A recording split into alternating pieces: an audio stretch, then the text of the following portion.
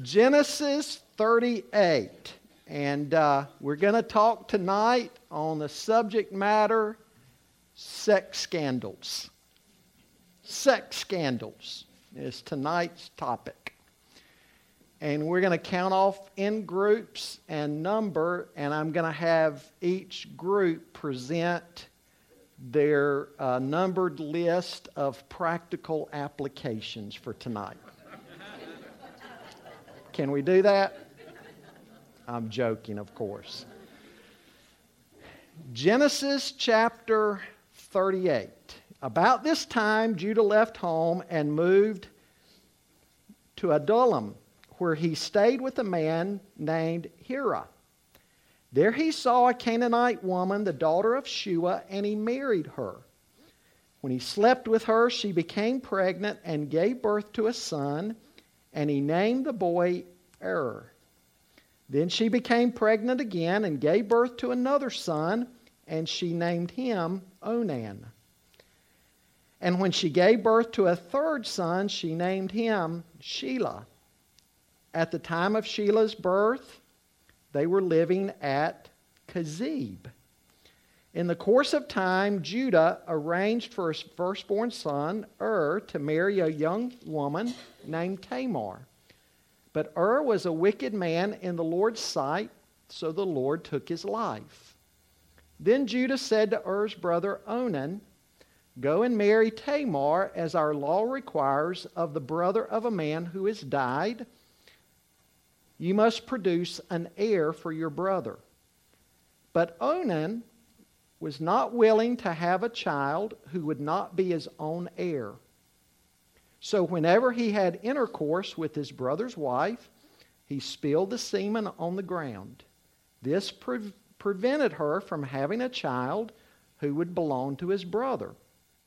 But the Lord considered it evil for Onan to deny a child to his dead brother. So the Lord took Onan's life too. Then Judah said to Tamar, his daughter-in-law, "Go back to your parents' home and remain a widow until my son Shelah is old enough to marry you." But Judah didn't really intend to do this because he was afraid Shelah would also die like his two brothers. So Tamar went back to live in her father's home. Some years later, Judah's wife died. After the time of mourning was over, Judah and his friend Hira, the Adullamite, went up to Timnah to supervise the shearing of his sheep. Someone told Tamar, "Look, your father-in-law is going up to Timnah to shear his sheep." Tamar was aware that Shelah had grown up, but no arrangements had been made for her to come and marry him, so she changed out of her widow's clothing and covered herself with a veil to disguise herself. Then she sat beside the road at the entrance to the village of Enaim, which is on the road to Timnah. Judah noticed her and thought she was a prostitute, since she had covered her face. So he stopped and propositioned her. "Let me have sex with you," he said, not realizing that she was his own daughter-in-law. "How much will you pay to have sex with me?" Tamar asked. "I'll send you a young goat from my flock," Judah promised. "But what will you give me to guarantee that you will send the goat?" she asked. "What kind of guarantee do you want?" he replied. She answered, "Leave me your identification seal and its cord and the walking stick you're carrying." So Judah gave them to her. Then he had intercourse with her, and she became pregnant. Afterwards, she went back home, took off her veil, and put on her widow's clothing as usual. Later, Judah asked his friend Hira, the Adullamite, to take the young goat to the woman and to pick up the things he had given her as his guarantee. But Hira couldn't find her. So he asked the men who lived there, "Where can I find the shrine prostitute who was sitting beside the road at the entrance to Enaim?" "We've never had a shrine prostitute here," they replied. So Hira returned to Judah and told him, I couldn't find her anywhere, and the men of the village claim they've never had a shrine prostitute there. Then let her keep the things I gave her, Judah said. I sent the young goat as we agreed, but you couldn't find her. We'd be the laughingstock of the village if we went back again to look for her. About 3 months later, Judah was told, Tamar, your daughter-in-law, has acted like a prostitute, and now, because of this, she's pregnant. Bring her out and let her be burned, Judah demanded. But as they were taking her out to kill her, she sent this message to her father-in-law. The man who owns these things made me pregnant. Look closely. Whose seal and cord and walking stick are these? Judah recognized them immediately and said, She is more righteous than I am because I didn't arrange for her to marry my son Shelah. And Judah never slept with Tamar again. When the time came for Tamar to give birth, it was discovered that she was carrying twins. While she was in labor, one of the babies reached out his hand. The midwife grabbed it and tied a scarlet string around the child's wrist, announcing this one came out first. But then he pulled back his hand and out came his brother. What? The midwife exclaimed. How did you break out first? So he was named Perez. Then the baby with the scarlet string on his wrist was born, and he was named Zerah. You've probably never heard a sermon on Genesis 38, right? And if we weren't going through the book of Genesis chapter by chapter, you probably wouldn't hear one tonight. You know, it's said that roughly 7/8 of an iceberg lies below the surface of the water. What you see of the iceberg is a very small portion. Now, of course, that's an inexact science because each iceberg is different, but the principle remains the same. Far more of it is out of sight. Well, folks, that's a good analogy to Genesis 38. On the surface, you read this chapter and you have to wonder what in the world is going on here, but below the surface, there's a lot happening in this chapter. A lot more than you may realize that we're going to cover tonight. What we're going to see tonight is the recurring theme in the Bible that God's purposes march forward regardless of human sin, and even in spite of human sin. In fact, God even uses human sin for His divine purposes, while God is never the author of human sin. James says in James 1:13, let no one say when he is tempted, I am being tempted by God, for God cannot be tempted with evil, and He Himself tempts no one. And so He uses human sin for His purposes without being the author of that human sin. Now, if you're taking notes tonight, the first thing I want you to write down is marriage violation. Marriage violation that we're going to talk about from verses 1 to 10. We're going to see marriage violation first of all by Judah, and then secondly by Onan. Now, as the chapter opens, we see the actions of Judah. Judah is the fourth born son to Jacob. But because of the sins of his three older brothers, Judah is now the son who occupies the place of the birthright. You remember what Simeon and Levi did? What did they do? They murdered the men of Shechem.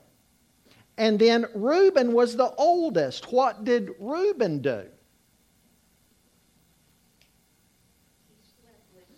He slept with his father's concubine. And so that is now going to put Judah in the catbird seat as far as getting the birthright and the inheritance from his father. But I want you to notice what he does. In clear violation of what has been the practice of the patriarchs before him, he marries a Canaanite woman.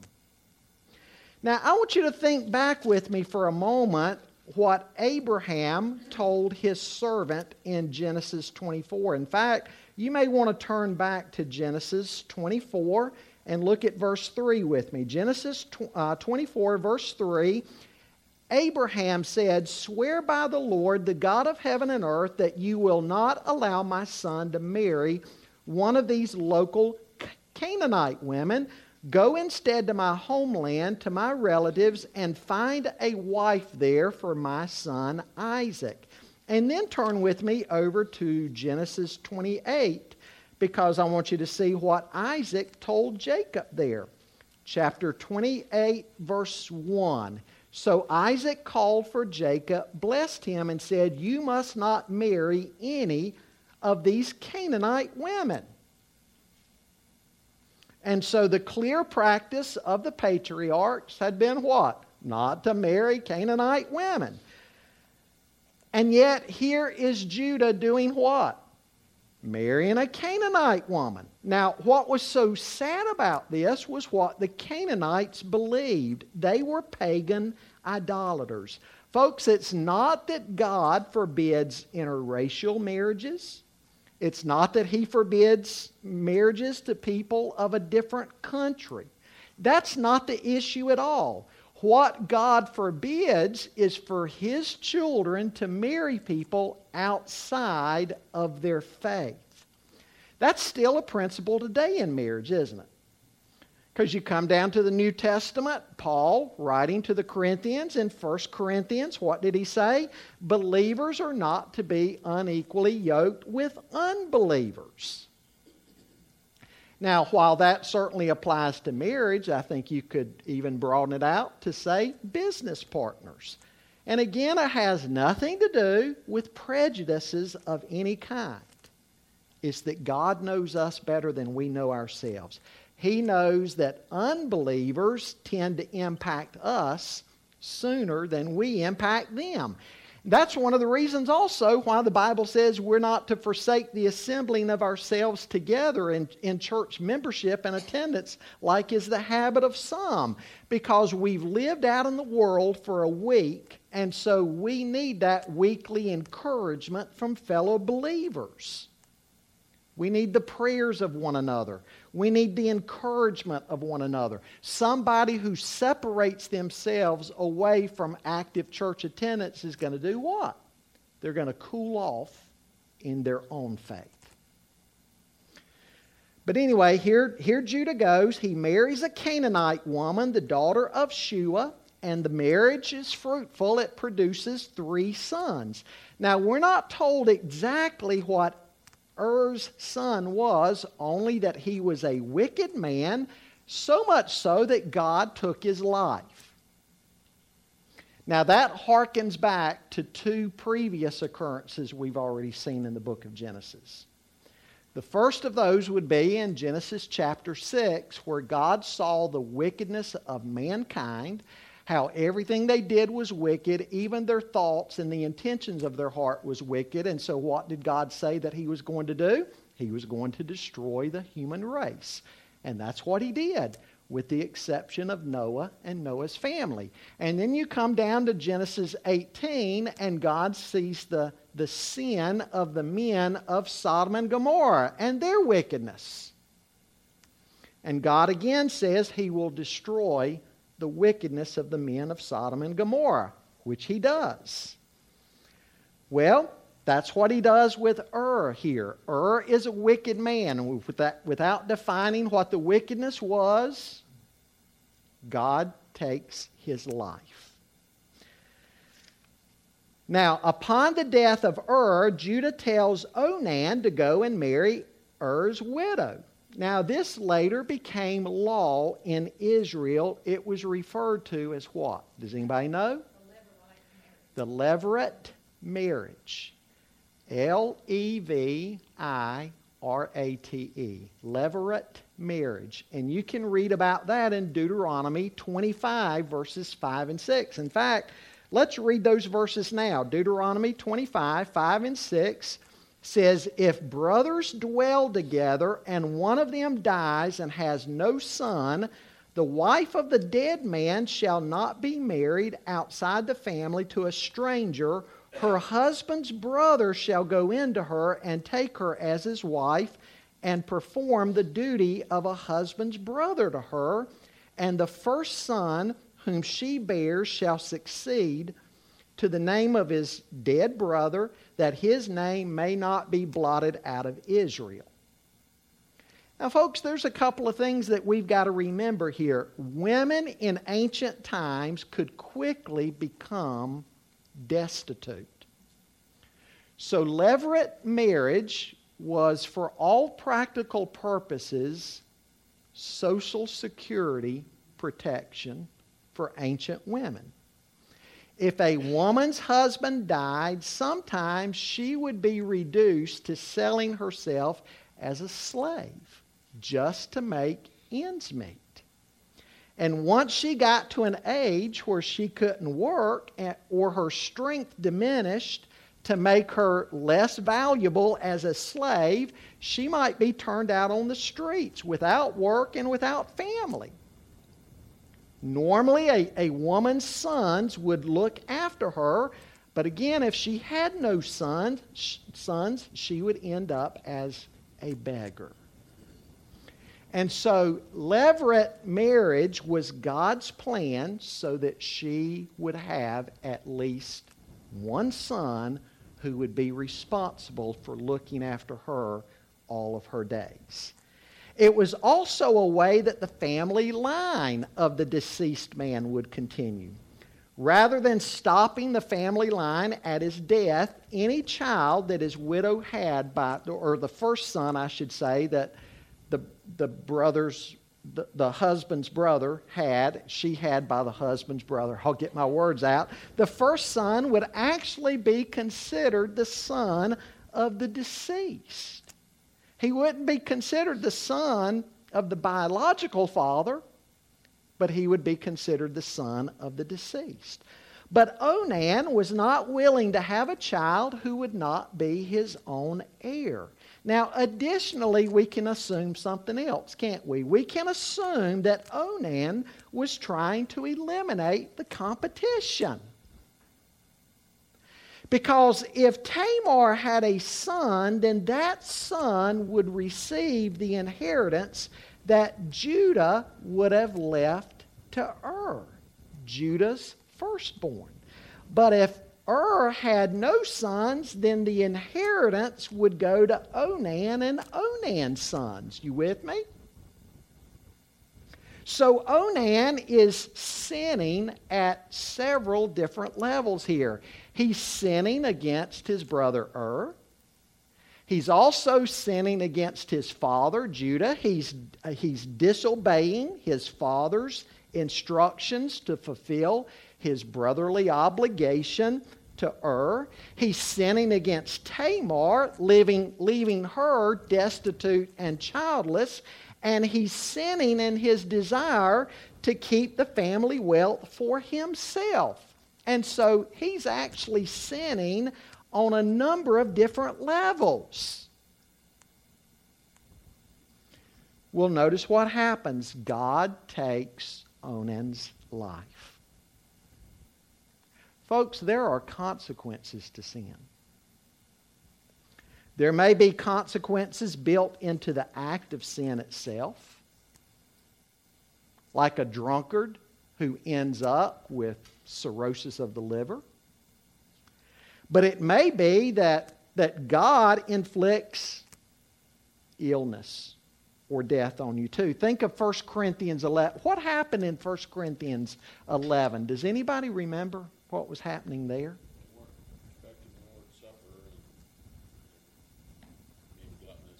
Exactly. Exactly. So he said, some of you are sick and some of you have died. And so does this mean that all illness and death is the result of sin? That's what the disciples asked Christ. He said, no. Well, actually, the answer is yes and no, right? Yes and no. Yes, on the ultimate level, because what did Adam and Eve's sin produce? It produced death. And so in the ultimate sense, is sickness and death a result of sin? Yes, but not necessarily in the immediate sense. That was the mistake that Job's friends made. They assumed that Job's suffering was the result of sin on Job's part, and that was not the case at all. In fact, even God said that Job was a righteous man. So don't always draw a straight line from sickness and death over to sin.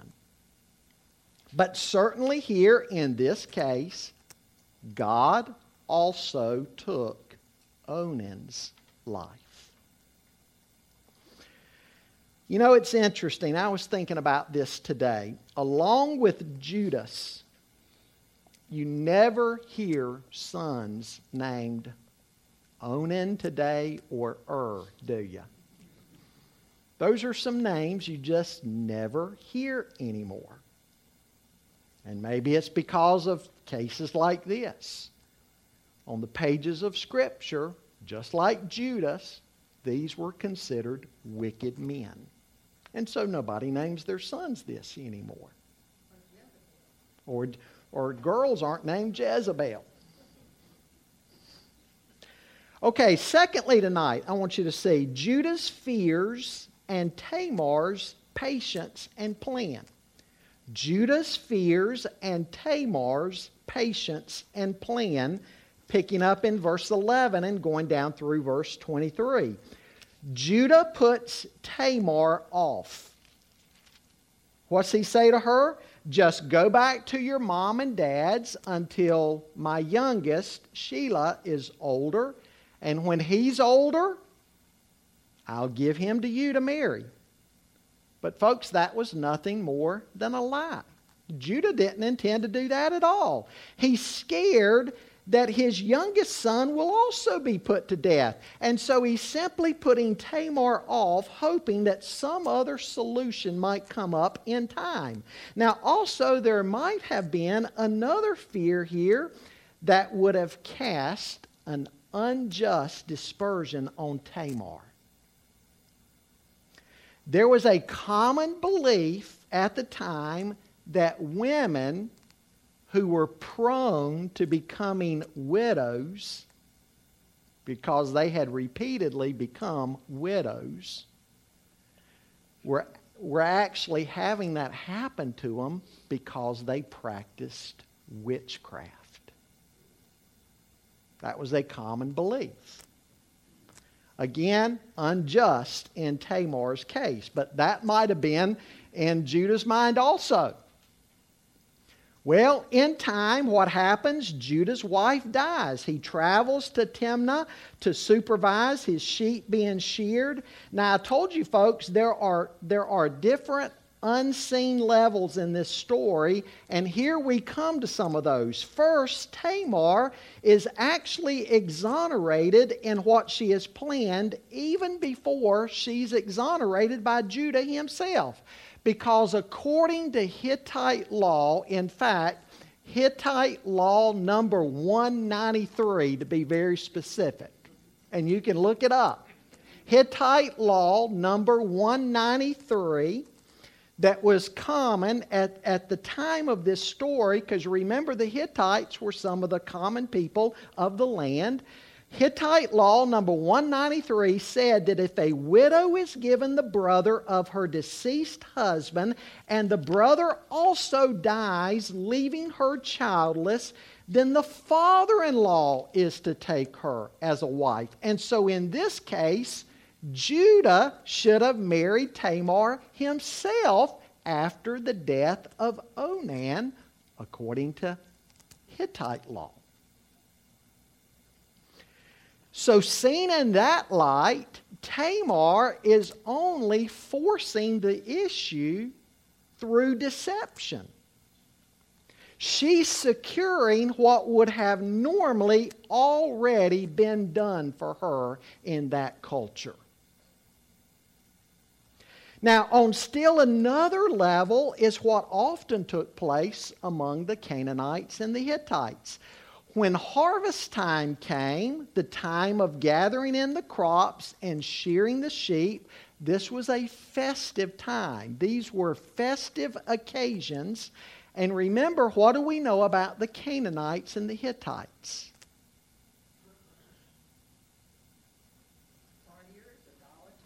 What about them specifically? I'm going to bump this air up. It's bugging me. What do we know about them in particular? They had the temple prostitutes. Okay. And why? Why would they have had the temple? They worshiped Baal. And according to Baal, what was Baalism? It was a fertility cult, right? Because they believed that Baal, the storm god, he had a female counterpart, and Baal and his female counterpart would have sexual relations, and that would produce fertility on the earth. And so in Baalism, they had temple prostitutes or shrine prostitutes.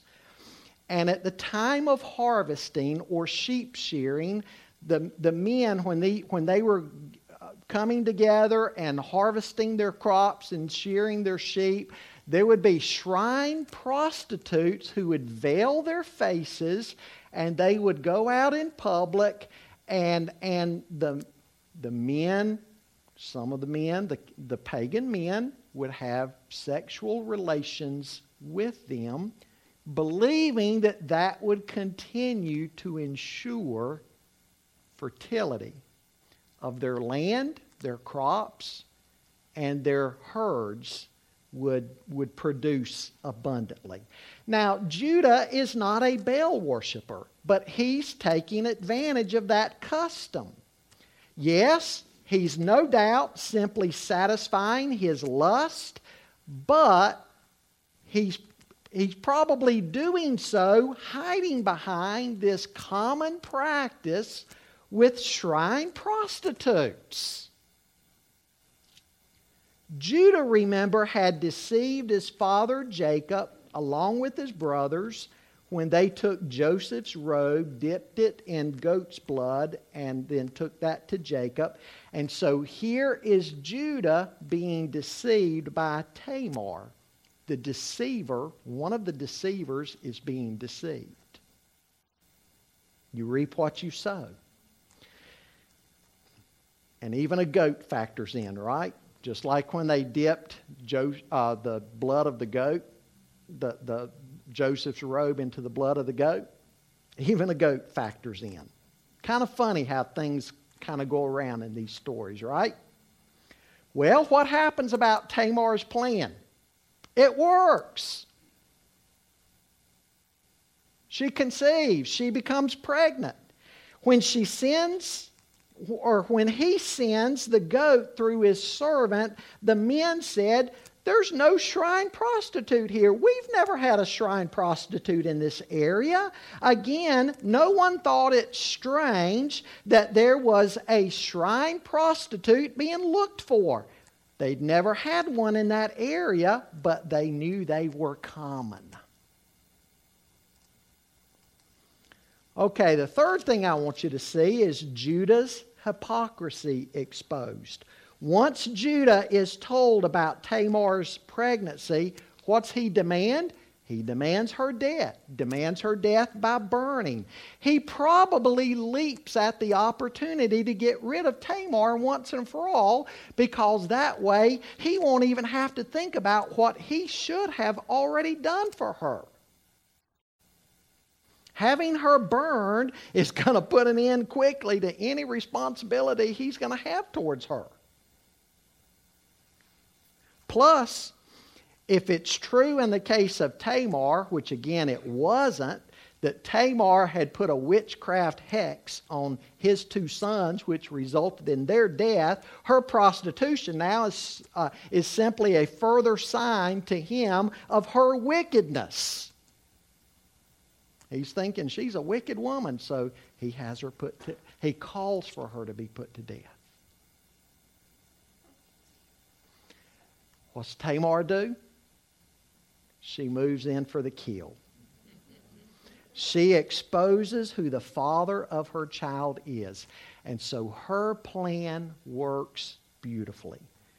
And notice that rather than include himself in any kind of punishment that would have been meted out to her, what's Judah then do? He quickly exonerates her. He knows he better exonerate her and exonerate himself in exonerating her. Now, folks, was this risky business for her? Certainly it was risky business, but it turned out beautifully for her. She comes away the winner here. Now, we've got a long ways yet to go, several more things to uncover in wrapping this chapter up. I want you to notice the chapter closes with a repeat of the Jacob and Esau story, how the younger received the blessing and God's purposes continued on through the younger. Remember how Paul uses that story in Romans chapter 9? What's Paul do with the Jacob and Esau twins and the younger getting the primary blessing? How does Paul use that? God's sovereign choice. And Paul uses it to emphasize unconditional election. That in election, God doesn't elect His children because of something in them.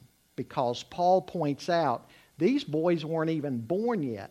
Jacob and Esau weren't even born yet. They had not even had a chance to do anything good yet or anything bad.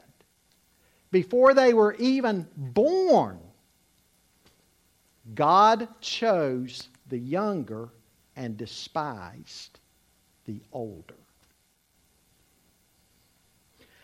This story here is like that also. God chooses the second-born. Now, folks, in both stories of the birth of twins, what's being pointed out? God chooses who He chooses. It's His doing. It's not our doing. It also advances the storyline in the Bible that God looks upon the second birth.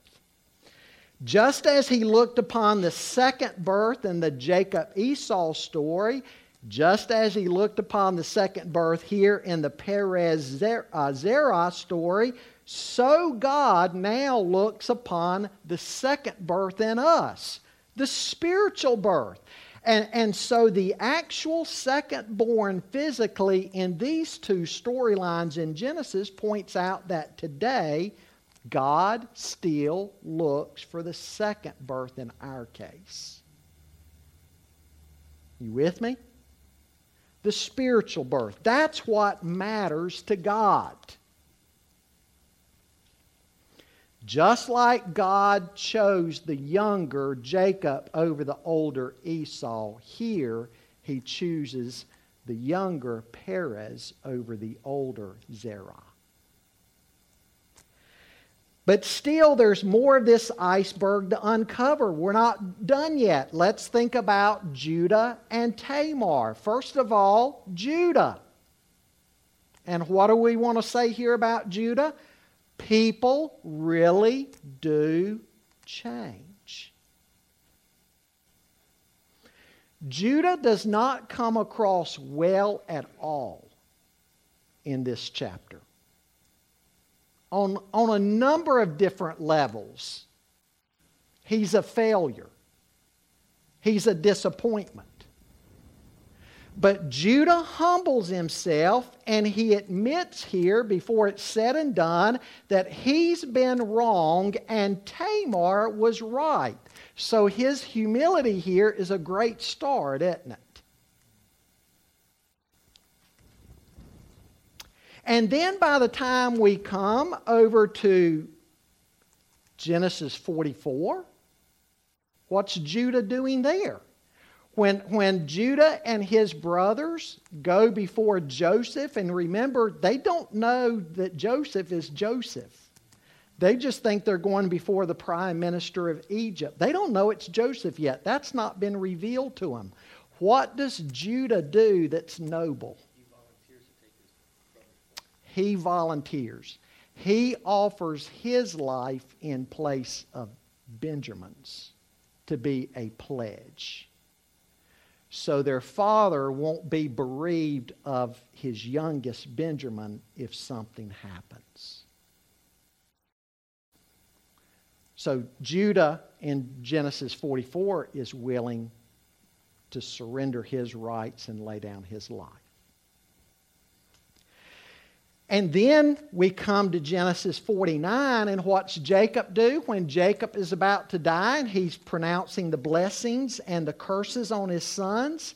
He points out that Judah will be the son through whom the Messiah will come. And so, yes, people do change. And there's hope in that, isn't there? Judah was not defined for the rest of his life by what he did here in chapter 38.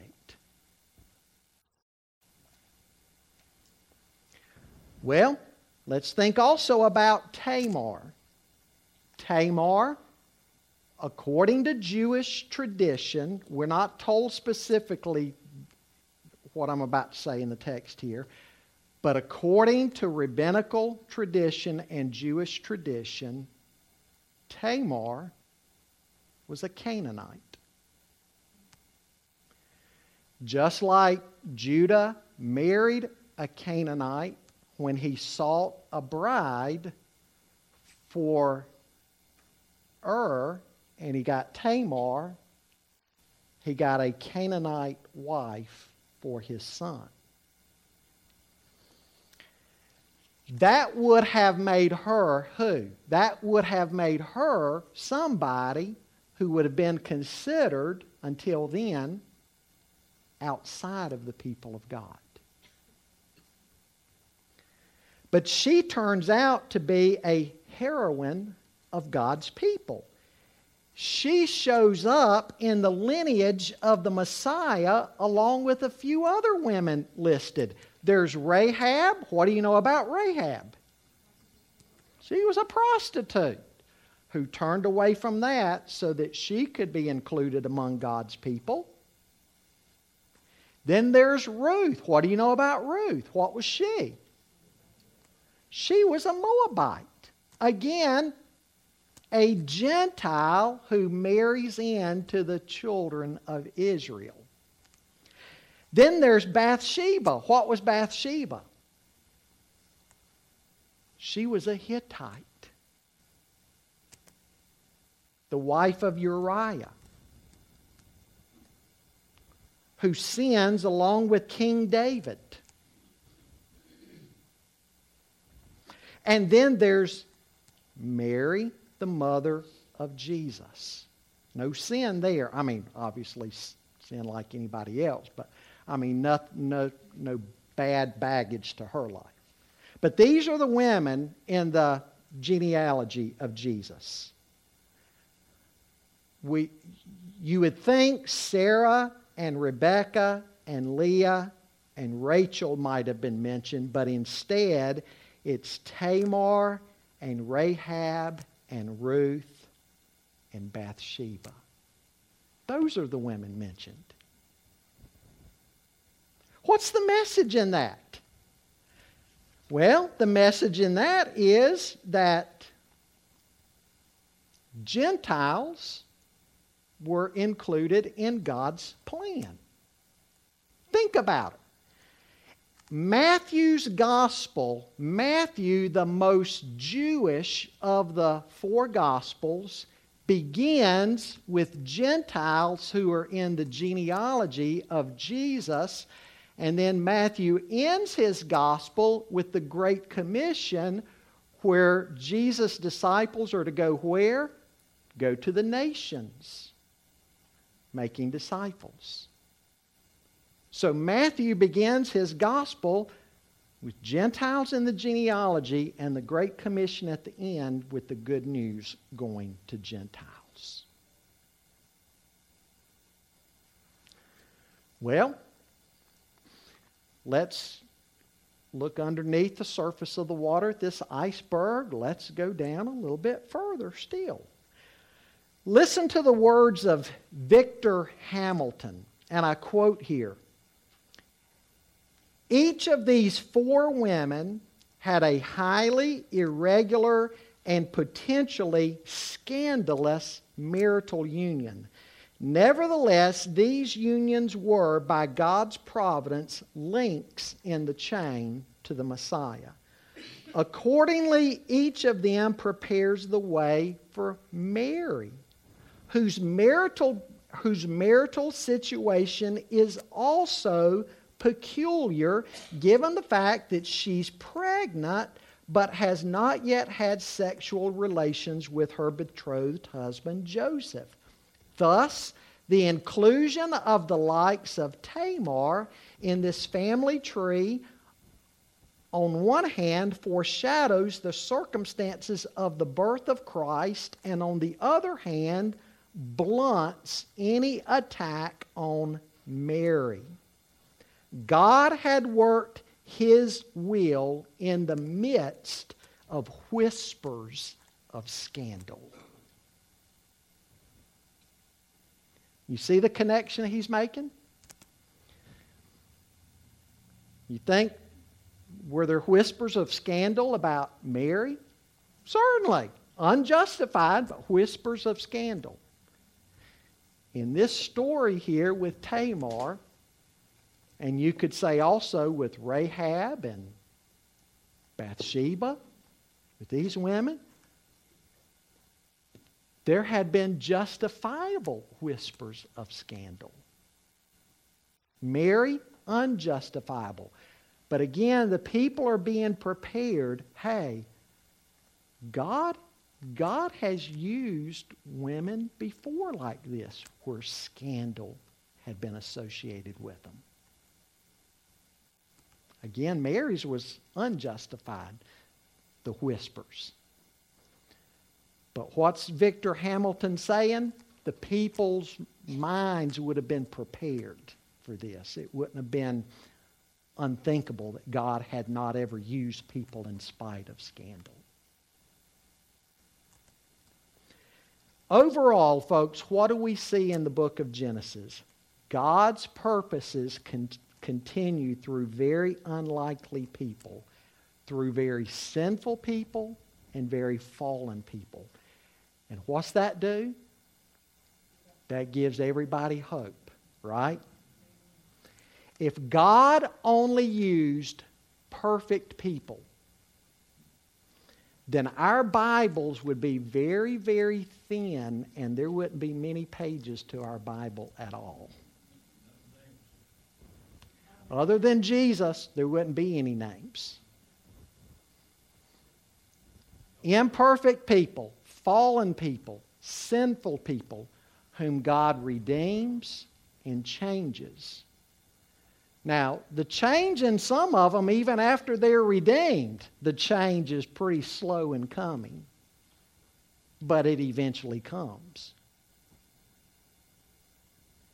But the book of Genesis shows what?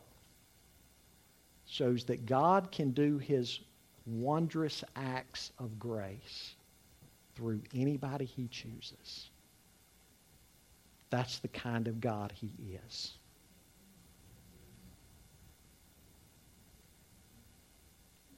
Sex scandals in chapter 38, you betcha. But God's purposes marched forward nonetheless. Even through the deception. Okay, anything else that you picked up on that I didn't cover? You see all the different levels, though, of things going on in this chapter?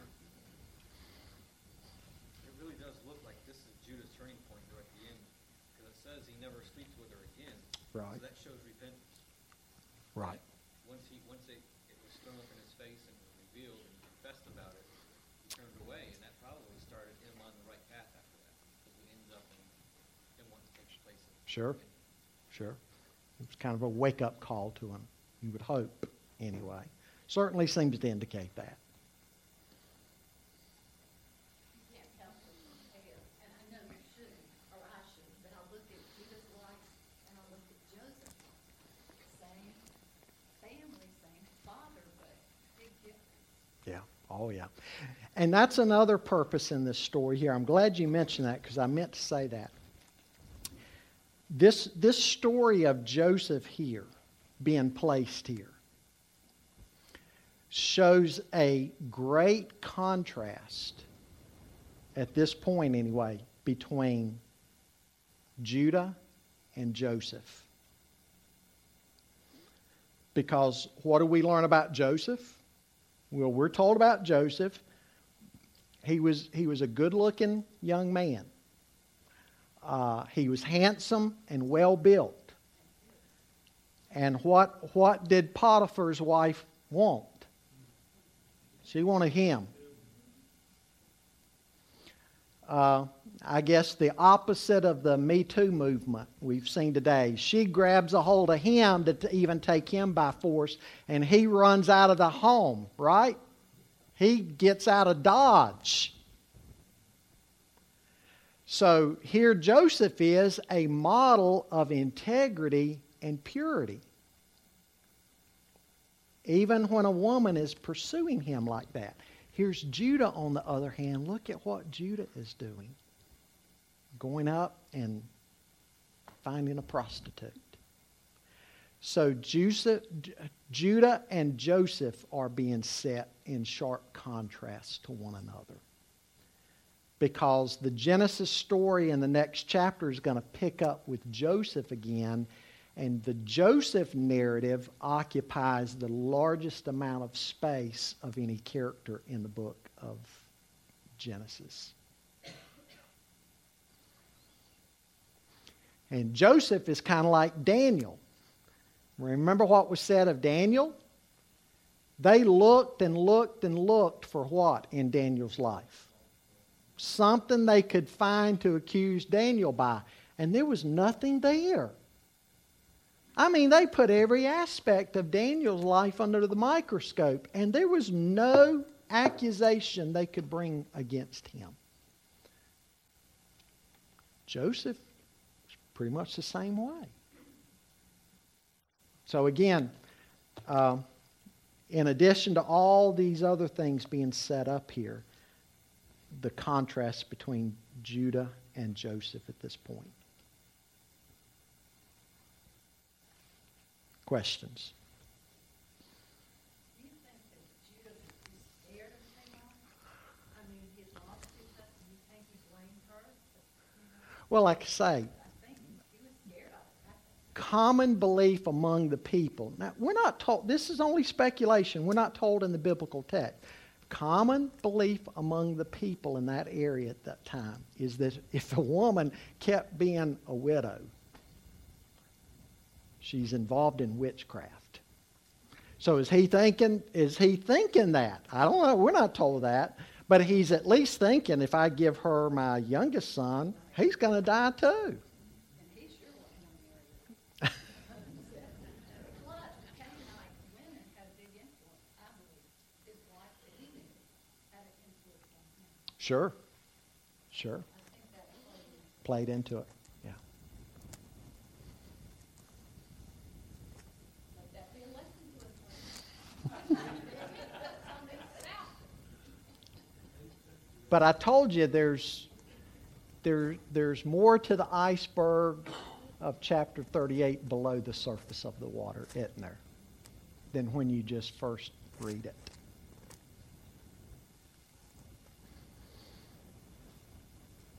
The Levirate marriage, the Hittite law, number 193, that he should have married Tamar himself. Gentile women in the genealogy of Jesus, prefiguring that God includes Gentiles in the good news of the gospel. So many different levels at work here in this chapter.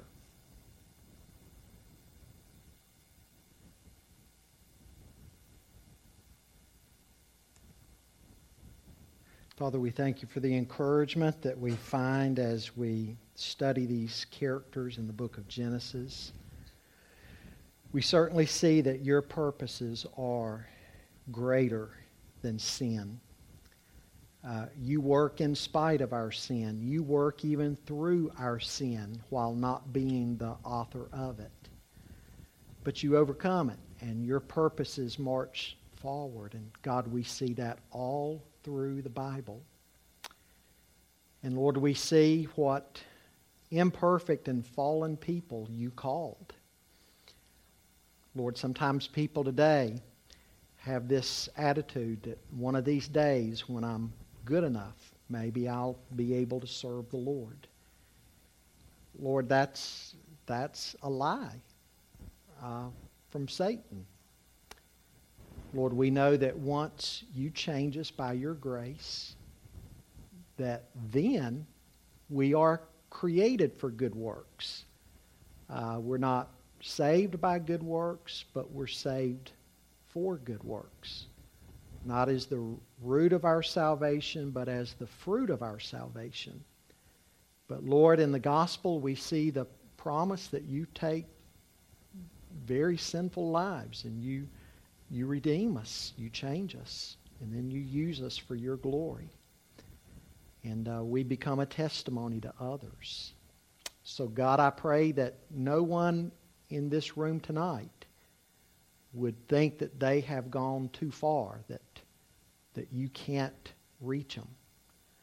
I pray that they'd come to you, confess their sin, and that their lives would become a living sacrifice for you.